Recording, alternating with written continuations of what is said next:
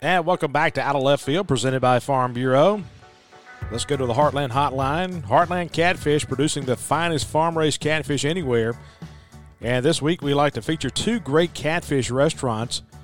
When we make the trips to Arkansas, we always stop at the Catfish Hole in Alma, Arkansas, or head up to the Catfish Hole in Fayetteville.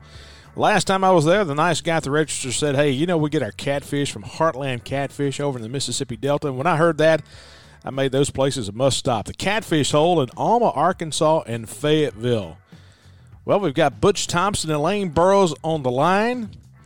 And guys, starting with you, Butch, what was it like in those first few months in Starkville in the summer of 2008, and what were your thoughts on coming to Mississippi State?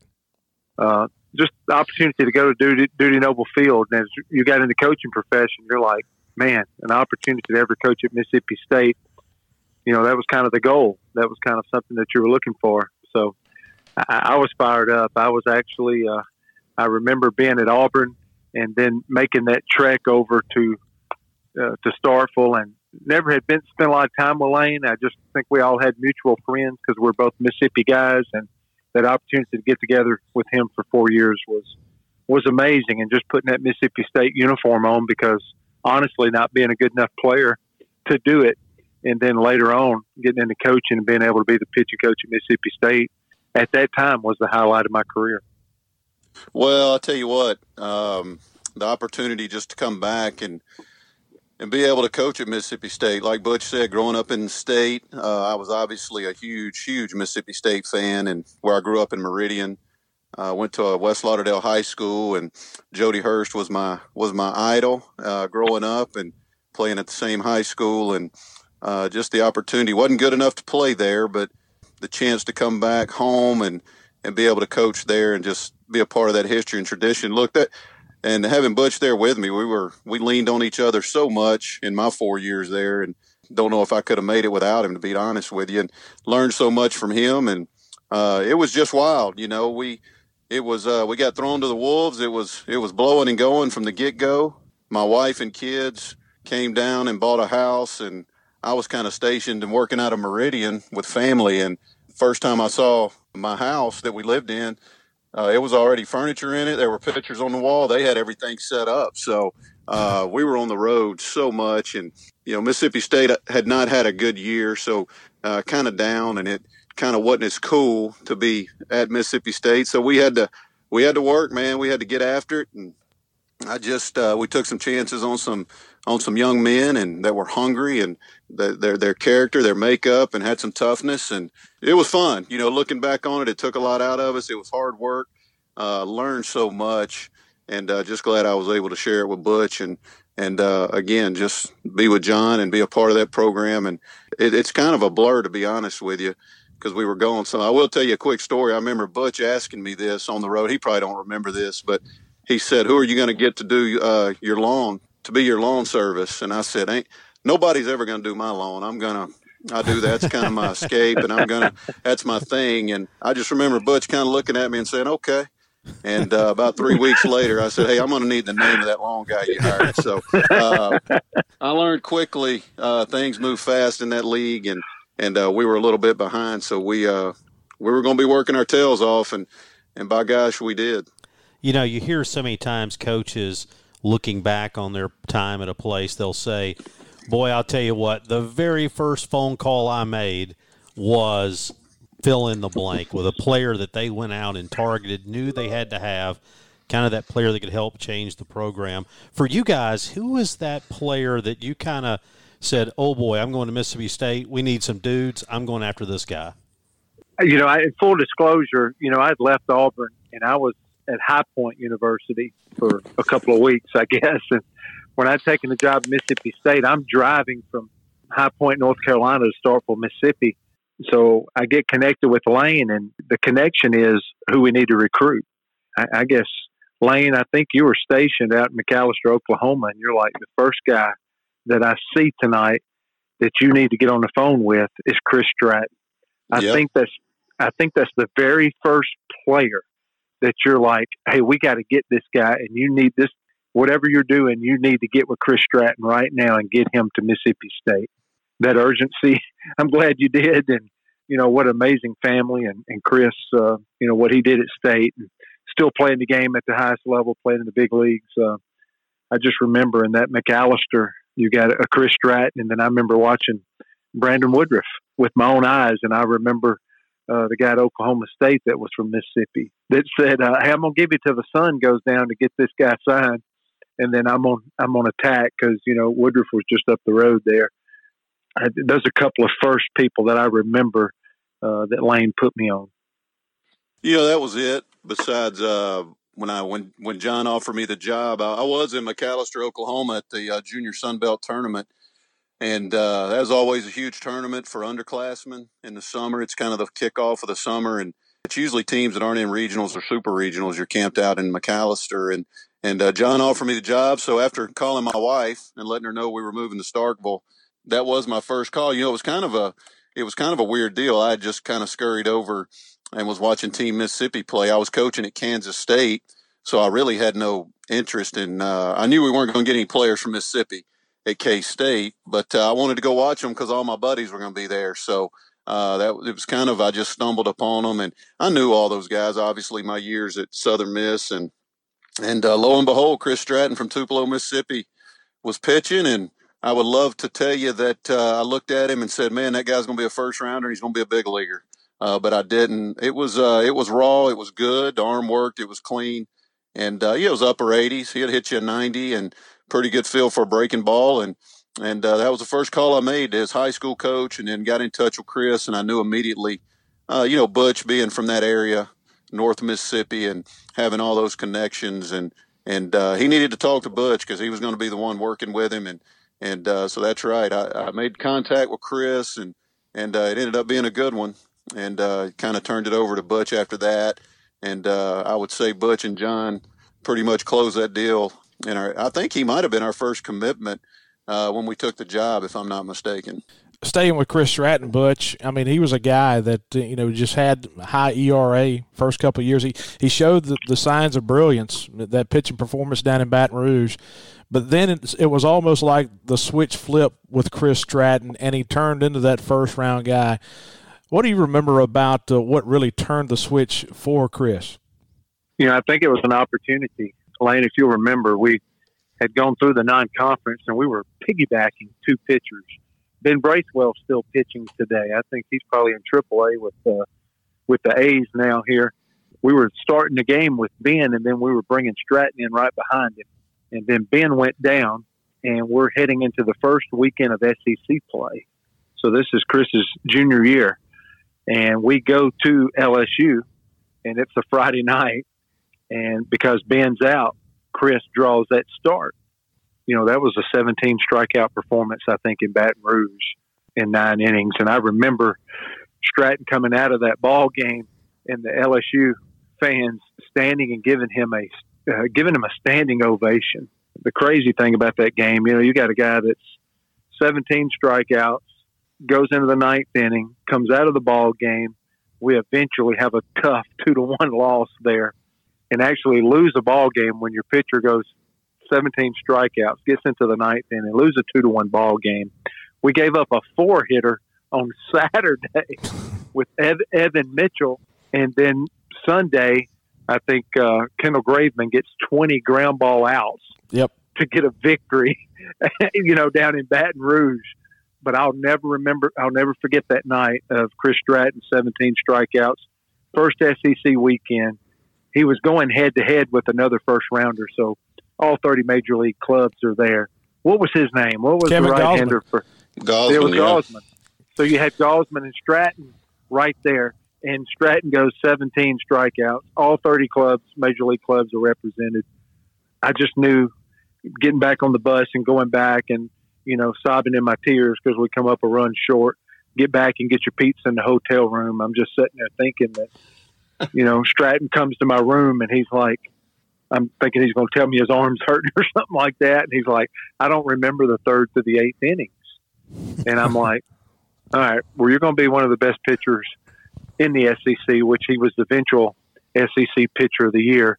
And the reason why I said that is because, he had that autopilot moment. And I don't know, that opportunity that big a stage. He rose to the moment. And I think in that defeat that night, that made him the SEC Pitcher of the Year, and it made him a first rounder and really, really set him up for his career. You know what I remember about that night?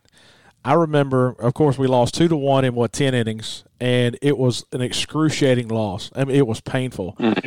But it's been 8 years, but I remember walking down to breakfast the next morning, and I was sitting at the table with Lane and Greg Dry, and Butch comes walking up with a plate of pancakes and grits, okay?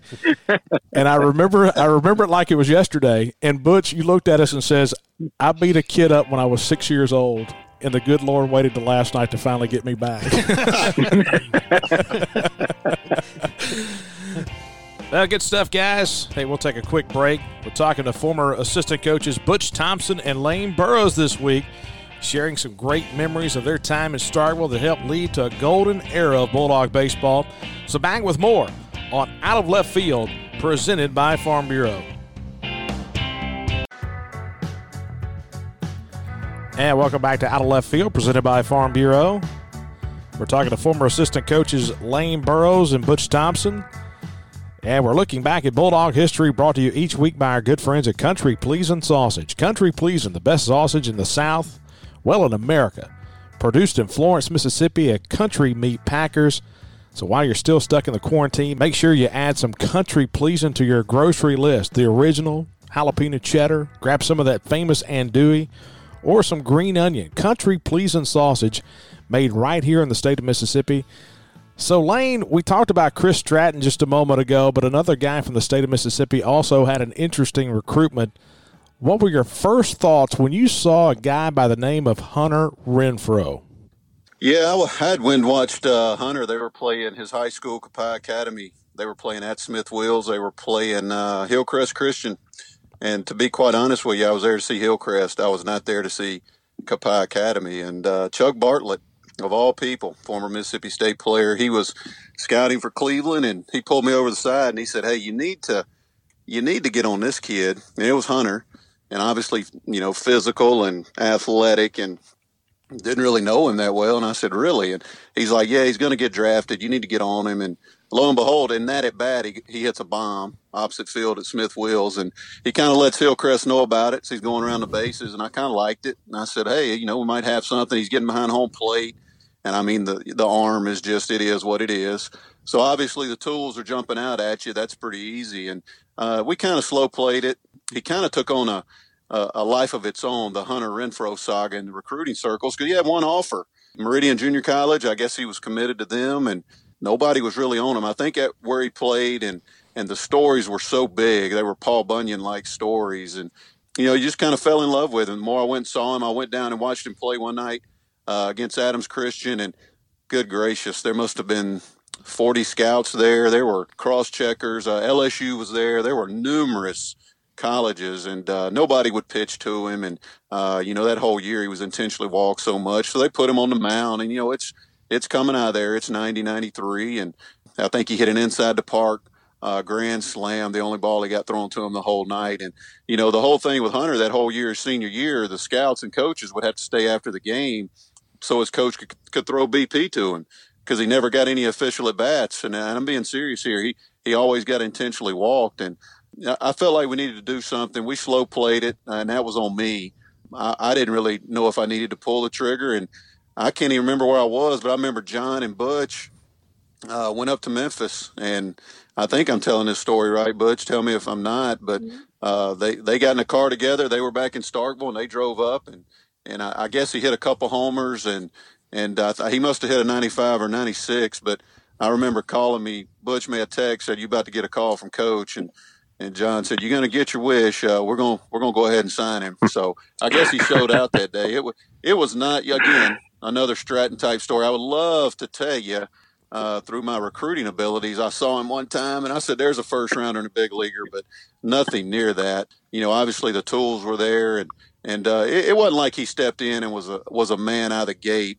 I think his tools, I can remember saying this because I'd seen Bryce Harper play in junior college, and I can remember thinking, man, if you put Hunter Renfro and Bryce Harper and nobody knows who they are, and just put them through a showcase, let them throw from the outfield, let them run the 60, let them take BP, it probably ain't gonna be a lot of difference. Just the tools and obviously he developed. I was gone. I coached him a couple years, but his draft year, I was the year after I left, and obviously he developed into what he is today. But again, one of those weird recruiting stories where you're not sure what you're getting, but lo and behold, you're getting a first rounder and you're getting a big leaguer. Let me add to that. Lane was the one that always kept Hunter Renfroe coming up in our staff meetings. He just he couldn't forget what he saw. And I think he wound up having like 60 intentional walks that year, Lane. You know, he eventually goes in the 30th round with the Red Sox, and another one of our good friends, a scout. And, you know, Major League Baseball, you know, they're doing their job, and their job is to sign the best players. And, you know, I thought for a time Hunter would probably sign a professional contract or go to Meridian. And Danny just called me and said, I don't think it's going to work out where we're going to be able to sign him. And are you sure that you're not going to, you know, try to sign this guy in our state, just like Lane had been doing for months? And that's what prompted us to get in the car and go up. We went to the old USA Stadium in Millington, not even the main field, the field right out beside and behind. And we had set it up for him to catch 2 innings, pitch 2 innings, and play in the outfield 2 innings. And John had never seen him, and I propped John up, and, you know, home run to left field the first 2 at bats. He gets up on the mound, throws 97, 98. I put it away after 2 pitches just because I don't want anybody else to see the gun readings and try to keep a secret.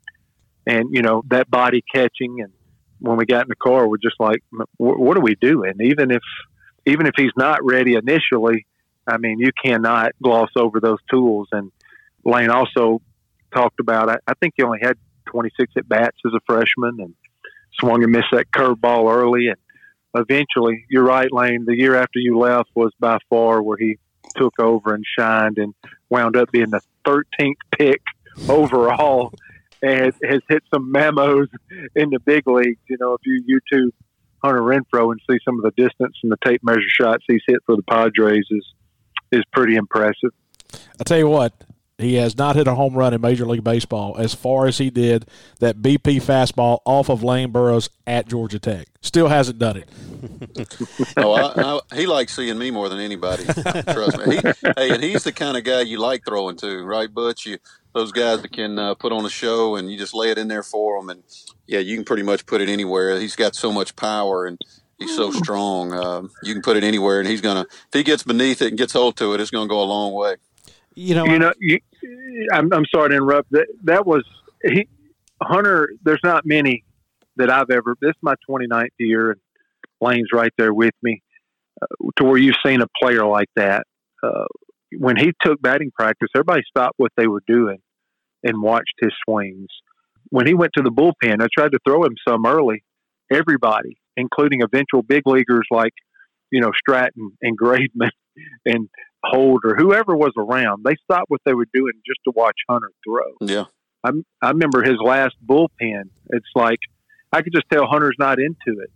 He's throwing hard and everybody's watching and ooh and ahhing just because of his talent, and the ball's kind of going everywhere. But that's beside the point. When I get to the end, I'm like, Hunter, do you even want to be here? And he's like, no, not really. And I'm like, well, get out. Go back over and get in the outfield. And he never came back to the bullpen. You're talking about giving up on somebody that's, you know, just an eyelash away from 100 miles per hour at the time. The gifts are amazing. His heart's pure and simple, and Hunter's a great guy.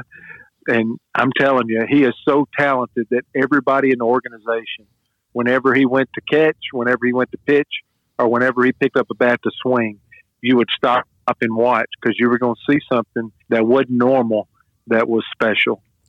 You know, sometimes we talk about guys that people pick up on early and you know they're going to be special. Then every year around the team, there seems to be this freshman or so that you just wonder where they even came from, how they even got here, and all of a sudden they become big contributors later. Anybody like that stand out in your mind?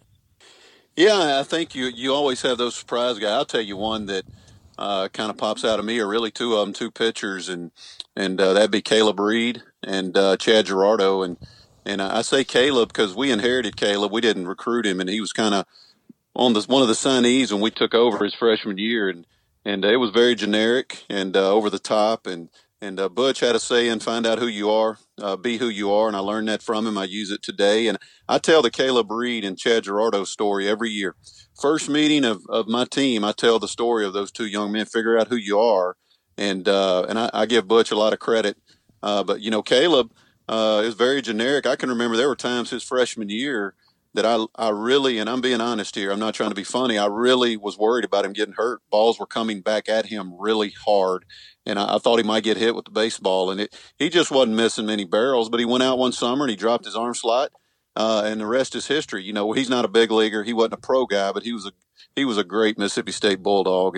And Butch will tell you the story. And we're playing Florida in that Super Regional, and we're 7 outs from winning, going to Omaha on an average club, and what was that, 2011, and we got three big leaguers down the bullpen, and we ran from them a little bit. We went with the little side armor, Caleb Reed, to get those last outs for us, and we lost. Preston Tucker hits 3-run homer, and they win, but we went with the guy, and I tell guys that story all the time, a guy that wasn't on a lot of money. He wasn't a big-time prospect, but he knew who he was, and when he went out there, he was going to give everything he got. And we're running from some dudes in that bullpen, Butch will tell you. And we went with him. And ultimately we lost, but we could all sleep good knowing he was going to give us everything he had. And Chad's another one. And again, Butch, he can chime in on this, but another guy that Butch worked with. And I can remember Butch, we were Super Bulldog weekend in Florida. They kicked our teeth in boat race. I think Zanino hit a grand slam off Gerardo to stretch the lead to about 15-2 or something. And Butch said something. Wow, Gerardo gave up another homer. There's barbecue sauce flying out there, and dropped his arm slot. Butch worked with him, figure out who you are, because this isn't who you are. Let's figure it out. Boom, he drops his arm a little bit. Now he's got a niche, and that niche is getting lefties out. He's got a real weapon. And I look, I'm not just saying this because he's my brother and he's on the call, but I give Butch all credit in the world with those two guys, because you look at them and they're average guys, but they figured out who they were. And they weren't on a lot of money. We weren't having to beat a whole bunch of people to sign them and get them there. And they end up being great players for us. One of them ends up being a big leaguer. Picking up off of Caleb Reed, I guess I'll mention Gerardo and put him to bed. Chad Gerardo, Lane's right. It's 82 miles per hour, eventual big leaguer. Just seeing where these guys started to where they finished and how they kept fighting. And I think it's how they were raised in their character as much as anything else. You get in a great program and you get around some good coaches teaching decent things. These guys can do incredible things. But, for all the tough times that Gerardo had went through, I don't think we play for a national championship in 2013 if it wasn't for Gerardo going up in that postseason, what he did throwing the last out against Central Arkansas, and then really running through a Virginia team that was heavy left-handed, that 2 years later won the national championship themselves, and him and Ross Mitchell just stymied that Virginia lineup. But I go back to Caleb Reed for a minute, because this is a guy that ends with 97 appearances, but I'm most proud of him his senior year because he has 9 saves, and then he taught another guy how to basically beat him out. And he taught Jonathan Holder how to be a closer, how to act, how to prep, what a routine looked like. And they both finished Caleb's senior year with 9 saves. But Caleb is the one that got Jonathan Holder started in his career. To me, that's amazing. That's one of my favorite stories of all time that I continue to try to tell, because Holder's a guy that he come from the coast and he wanted to be an outfielder. And during the fall, he's just pitching okay, and he's trying to play the outfield. That doesn't look like that's going to work. He can't cover anything in the outfield. And, we basically sat down with him on a Friday and we go like, hey, at the end of the fall, maybe you need to talk about going to junior college or something like that. And he comes back the next week, gives up the outfield and says, I don't want to go to junior college. I want to pitch here.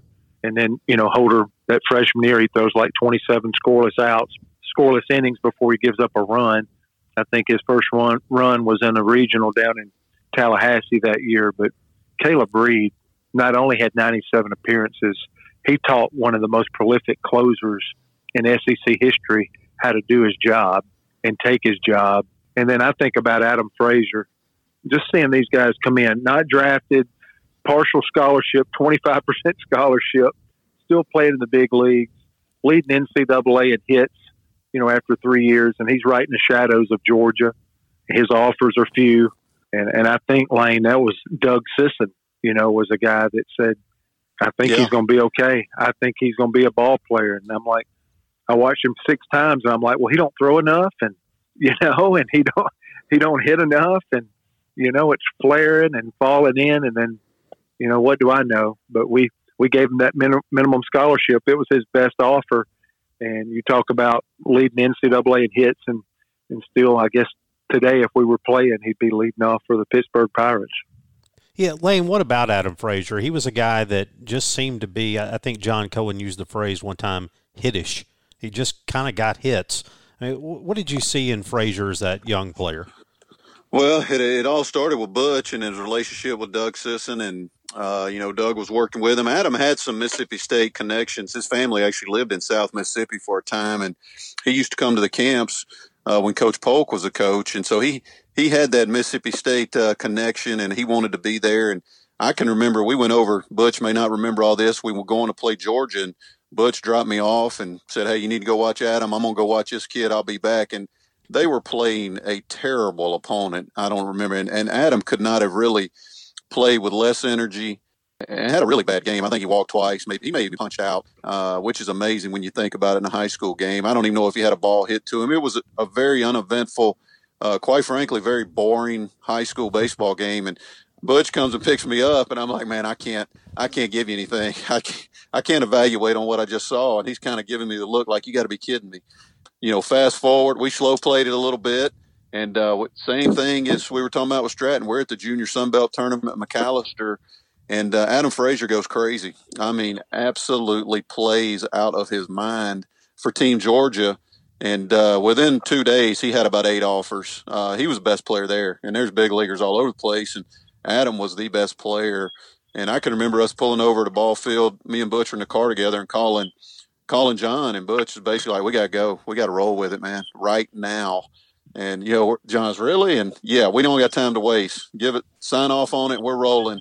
And we did, and we offered it, and we, offered him, got him, and obviously he's a really good hitter. But, if you when he walks in there as a freshman and Jonathan Ogden was playing in front of him, I remember Augie got hurt at Tennessee, hurt his foot, and Frazier came in and played outstanding. I remember thinking, wow, we may have something here. And Ogden finish out the year. But if you're going to say Team USA guy, 5th round or whatever, big leaguer leading off, is that what you're looking at? I mean, I probably could not answer that question and say yes, but he worked his tail off, and he had a level of toughness and just that baseball IQ, man, that you can't teach. And I mean, just what a great get for us. And, again, it's just one of those deals where we had to see him multiple times, but when it clicked and he absolutely went off up there in Oklahoma, and fortunate, I'm telling you, he had about 8 offers. We're probably fortunate that we were able to get him. Hey, you mentioned a guy there that I don't think gets enough credit for helping get Mississippi State back in a position to go to super regionals and win SEC tournaments and that type thing, and that's Jonathan Ogden. That's a guy that came in, different route. We talked a lot about high school players, but that guy I thought was a very good middle infielder for us on that 11 team. About Augie is just his level of toughness. I mean, he played at Blinn Junior College. Their head coach was I coached him, and John coached him at Northwestern State. Harvey McIntyre, who Butch has a great relationship with now, and he was playing with us at Northwestern, so we had an in, and he had a few guys, and we ended up getting Trey Johnson, Michael Dixon, 2 other guys that came with us with Augie on that team, and we were kind of searching and scrambling and really just throwing a lot of offers out, seeing what stuck. And Ogden just played with some fire, and he had that level of toughness. He had a great arm. He could go get it. He was an average to below average offensive player, but he got some big hits for us, and he was just tough enough and enough competitor in him that he competed his tail off when he stepped in the box and was able. I agree with you. Just tremendous player for us, filled that gap between what we had when we got there until Frazier took over, and then the rest is history. But he kind of filled that gap for us when we really needed somebody to play an important position. And I thought Augie. As a matter of fact, I texted with him the other night. I still have a great relationship with Jonathan, and just a tremendous young man, great family, and I thought played very, very well for us, filling that gap to get Frazier ready to play and take off with that team for sure. Let me give Lane some credit there, and I think every one of these pitchers and some of these guys we've been talking about would say the same thing and show some agreement. I want the Mississippi State fans to know that I think a huge piece of turning the corner was the junior college work that Lane did in recruiting. Ogden's a perfect example. He just mentioned a couple of other ones. I also think of Brett Pirtle as well, Lane. Nick Amorati, the way he caught, I just think Lane had a knack that we had gotten some young talent in there that wasn't ready. Stratton wasn't ready when he got there. Graveman wasn't ready. Bracewell wasn't ready. They wound up being special arms, and most are still pitching today. But it was those junior college guys that helped us turn it. Well, and I think those were Lane's relationships, and I think Lane had a knack for finding a guy with toughness. And I think some of these middle infielders, you've just been able to see the toughness in Ogden, the toughness in Pirtle, and that is a heck of a characteristic that Lane Burroughs. Sometimes you get who you are, not always who you want. And I think those junior college guys that turned the program was because of the imprint that Lane Burroughs had in our program. Well, no doubt, Butch. Those junior college guys were huge. So let's take our final break. This segment's been brought to you by our good friends at Country Police and Sausage. Back with the final segment of Out of Left Field, presented by Farm Bureau. Well, final segment of Out of Left Field, presented by Farm Bureau. Farm Bureau, go with a home team. They've got agents all over the state, and the ones in South Mississippi are working extremely hard right now after the Sunday tornadoes. And, of course, our thoughts and prayers are with our good friends down in the Pine Belt area. But Farm Bureau is out there doing their part, trying to get people back up and rolling. Farm Bureau, go with a home team. Okay, Charlie, during the break we talked about a guy, and during the last segment, Butch mentioned his name. You've had a burning question about this guy for a while. Tell us the story of Brett Pirtle. I think you can make the argument that he is, if not the best, one of the best second basemen that Mississippi State's ever had. Tell us the story of how Brett Pirtle got here. Well, I'll tell you what, I was over at Panola Junior College where he played. They were hosting a junior college issue generic run-of-the-mill weekend tournament. He just went off. I mean, it was switch hitter. And it was one of those deals where it was late in the day the first time I saw him play, and all the coaches there and scouts are starting to get a little fatigued. I can remember looking around and people are not really paying attention, and I'm just writing down double, triple, homer, and he's coming up to bat, and I'm like, this guy gets a double or a single or home run every time he's hitting the ball hard. And so that kind of nobody's really watching, and I'm looking around, and he's playing shortstop, he's playing second base. I look up and he's catching. I mean, the guy is catching. And I'm like, well, it's a ball player. He's running good. He's playing with energy. It's late in the day. Nobody's really watching. And I just went over and talked to Todd Shelton, his junior college coach, who I go way back with. And I'm like, is this guy for real? And he's like, yeah, he's for real. And went back, watched him next day. He did the same thing. And we brought him in. And here's the crazy thing about Pirtle. I had gotten a job at Northwestern. He had probably about as bad as a sophomore season as you could have offensively. I mean, I can remember checking his numbers.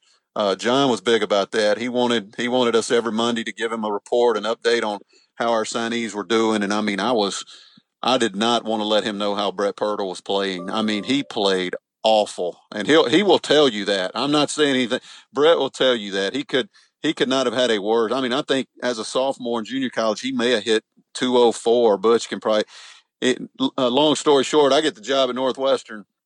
And honestly, there was some talk that, do we really want to bring him in? Do we want to go another direction? Do we need to tell him maybe, Brett, it's going to be hard for you to play here? And I had left, so I kind of left in the middle of all that. And but they stuck with it. And, I look up and I'm watching him on TV, and played out of his mind for 2 years, and just a young man that played so hard, a coach's son, and knew the game. And for whatever reason, it just didn't go well for him his sophomore year, but he did not have a good one. And it was just good to see him. I've even heard John use the term maybe the best second baseman to ever play there. And that's huge praise coming from Coach Cohen, and I would probably have to agree with him.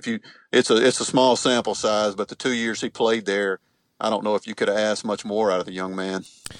Butch, in 2013, so many people are trying to find, what was the turning point of that season, because we had some downs in that 2013 season. I think of a couple. One is we're playing Alabama. They've got a left-handed hitter at the plate. Second and third, we bring in Gerardo. He can't get the guy out. He walks the guy, and you walk to the top step of the dugout, and you're having a conversation with John, and all of a sudden you walk back into the dugout. There's a right-handed batter coming to the plate, and we pitched to him, and he struck the guy out. And it was really the first time that we saw Chad Gerardo face a right-handed hitter and have success, and it was almost like that was the blanket that we needed, that comfort blanket of knowing he could pitch to right-handers. And another thing that I think of is in 2013, a Sunday game in Oxford. We had played a doubleheader against Ole Miss on Saturday, lost those two games. And in the bullpen before the game, and not giving too much information, all I remember is, and Charlie, these are two guys on the phone right now that if I had to have someone give a speech before a game, these are the two guys that want to do it. But, Butch, I remember the conversation you had with the pitchers, and when the conversation was over, three of the guys were crying, and I couldn't figure out if I needed to cry or not. And so, but I look back at those moments. And how do you know as a head coach now? I mean, both of you guys have had a lot of success as head coaches. In today's world, in today's kids, it's almost like you have to pick your times to make those monumental statements. And it seemed like you guys always pick those times at the right time. Whew. That's I do believe in what you're saying. I think there's times and there's moments, and I think a coach only has so many bullets in the season. I think if you're firing off a bullet every week, I think you'll lose a group of young people. I think there's moments. The moment for Gerardo, the first example you brought up is, for us to really have him be a sincere piece of this somewhere down the road in here, he's going to have to do more than just face two lefties and then be out of the game. We're going to need him to be able to figure out a right-hander.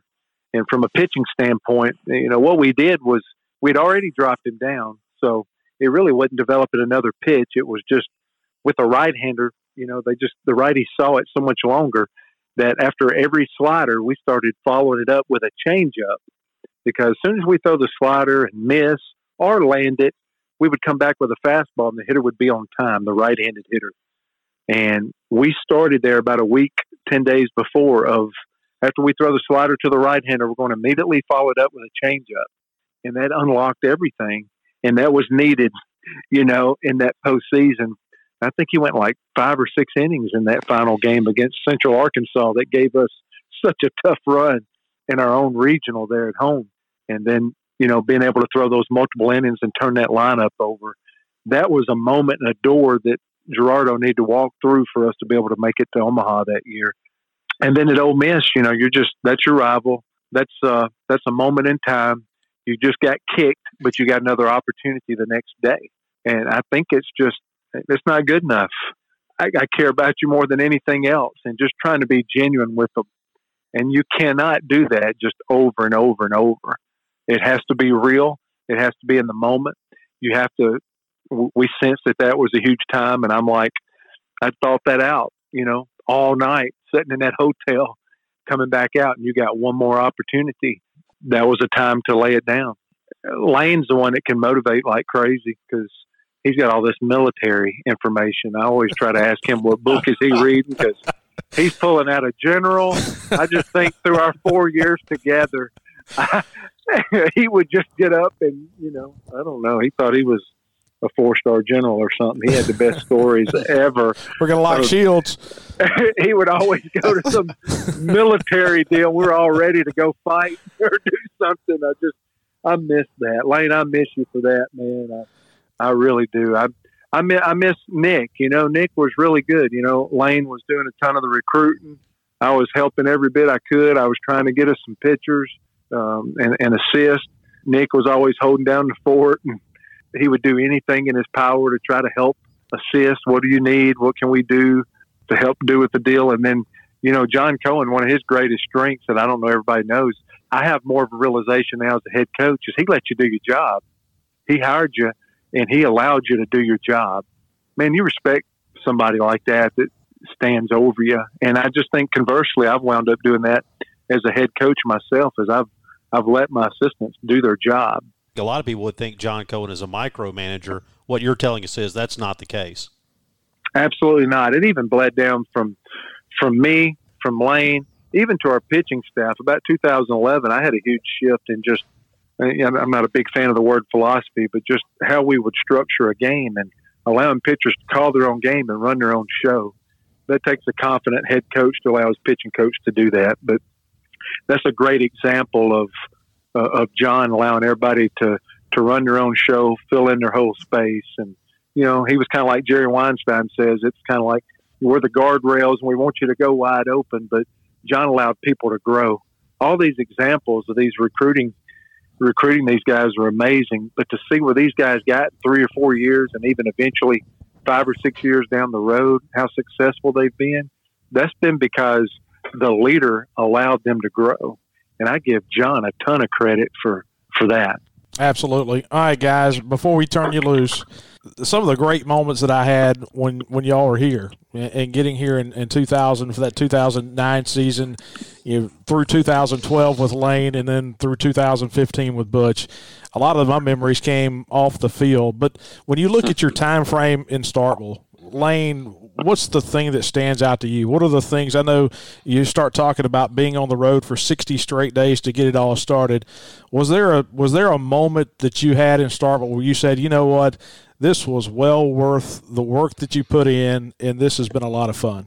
Not wanting to sound too generic or too coach speak, I think it's still going on, and I piggyback off what Butch said, and I mean this from the bottom of my heart. And I think the stuff we learn from John and from Butch and from Nick, and I thought it was four tremendous baseball men. I thought recruiters and coaches to be a part of that staff. And look, I mean, my meetings today, to this day, every meeting I have, I pull stuff from Butch Thompson or John Cohen or Nick Mingione and just stuff you learned. And we struggled for 2 years, man. We went 9-21 and 6-24. I mean, we were, you felt like going to work, you're going to get run out of town, guns a-blazing. We're working our tails off and doing everything we can to build it. And I think just putting all that hard work in, and I can remember being at Northwestern State.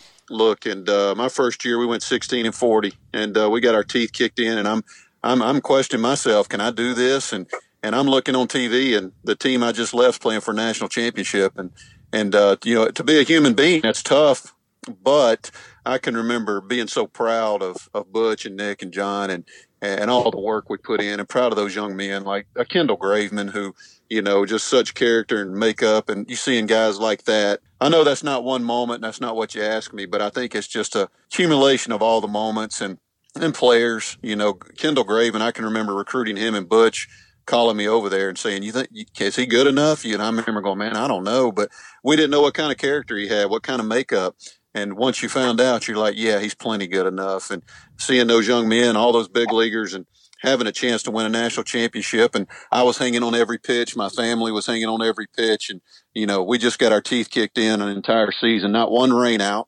We go 16-40, but I got something to hang on to, man. I got a team that's playing. They're about to do it. They're about to win a national championship, and I'm getting chill bumps talking about it. And I wasn't even there. I had nothing to do with it on the field. And I just think the good Lord blesses you, and he puts you in time and places, and we just happened to come together and work for a tremendous staff. And there were days we didn't all love each other, I promise you. But you learn stuff, and you look at things differently, especially when you become a head coach. Go, okay, I kind of get it now. I kind of get it a little bit now more than I did, and you look at it differently. And I think just the things we learned struggling, try to get a program back going that had so much pride and tradition and history, and continue to carry it with me today. Every day I go to work, man, I draw on something I learned in those 4 years there with those men. It's looking back in the big picture, just like Lane. I just, I am the head coach at Auburn, but I may not be, or I may not be as prepared, or I may not have gotten this opportunity if it wasn't for my time at Mississippi State. And, at the end of the day, I think we all have an understanding that it's really about relationships, and we're really there for those players, number one. I did learn a lot during that time, and I cherish those relationships. I don't regret a day. Lane's right. There was a lot of hard days in there. There was those first 1,000 days, man. It was a grind, but that kind of makes it sweeter when you get to a point and you do have success with a program. That is a proud program. I'm thankful to have been a part of it. There's so many people out there that has played there, coached there, that is connected and love that place. There's not many baseball situations like that. And I think for every player that Lane and I recruited, to every person that's cheered for that program, I think everybody is thankful to be part of it. And so, I cherish all those big moments, and I cherish all those games to where when you won it by one run or you advanced to go on to the next step in the postseason, every one of those are special. But it's just one big look back, and you look at, all the positives, you look at the relationships, you look at those special games, because between all of that, there's a lot of challenges, and that's what makes those victories a little sweeter and makes those relationships cherished a little bit more. So it's a great 7.5 years for me and my family. That was a long time for our family, the longest we've been anywhere in my coaching career. And I'm thankful I got to be home and coach. I'm sure Lane feels the same way, and it's helped us every day. And whatever we're doing now is because of our time at State. Guys, we appreciate it. We could go on forever, but, man, I really appreciate it. And Charlie and I talked about putting together this show, and I was like, I tell you what, this would be perfect to have four guys pretty much sitting around a table just chatting and talk about Bulldog baseball. And I appreciate you. Thank you for your friendship. Yes. Thank you, guys. It's been an honor to talk with you. Good to hear Butch's voice. It's the only way I can get him to call me when we're all here together. So talk to me. So he's big time now. No, it's appreciate you guys having. It's been an honor to be on your show. Same way. Thanks for wanting to include us, man. I think that's special. Wow, that went by fast. Great to talk with our friends Butch Thompson and Lane Burroughs. And we appreciate you joining us once again for another show of Out of Left Field presented by Farm Bureau.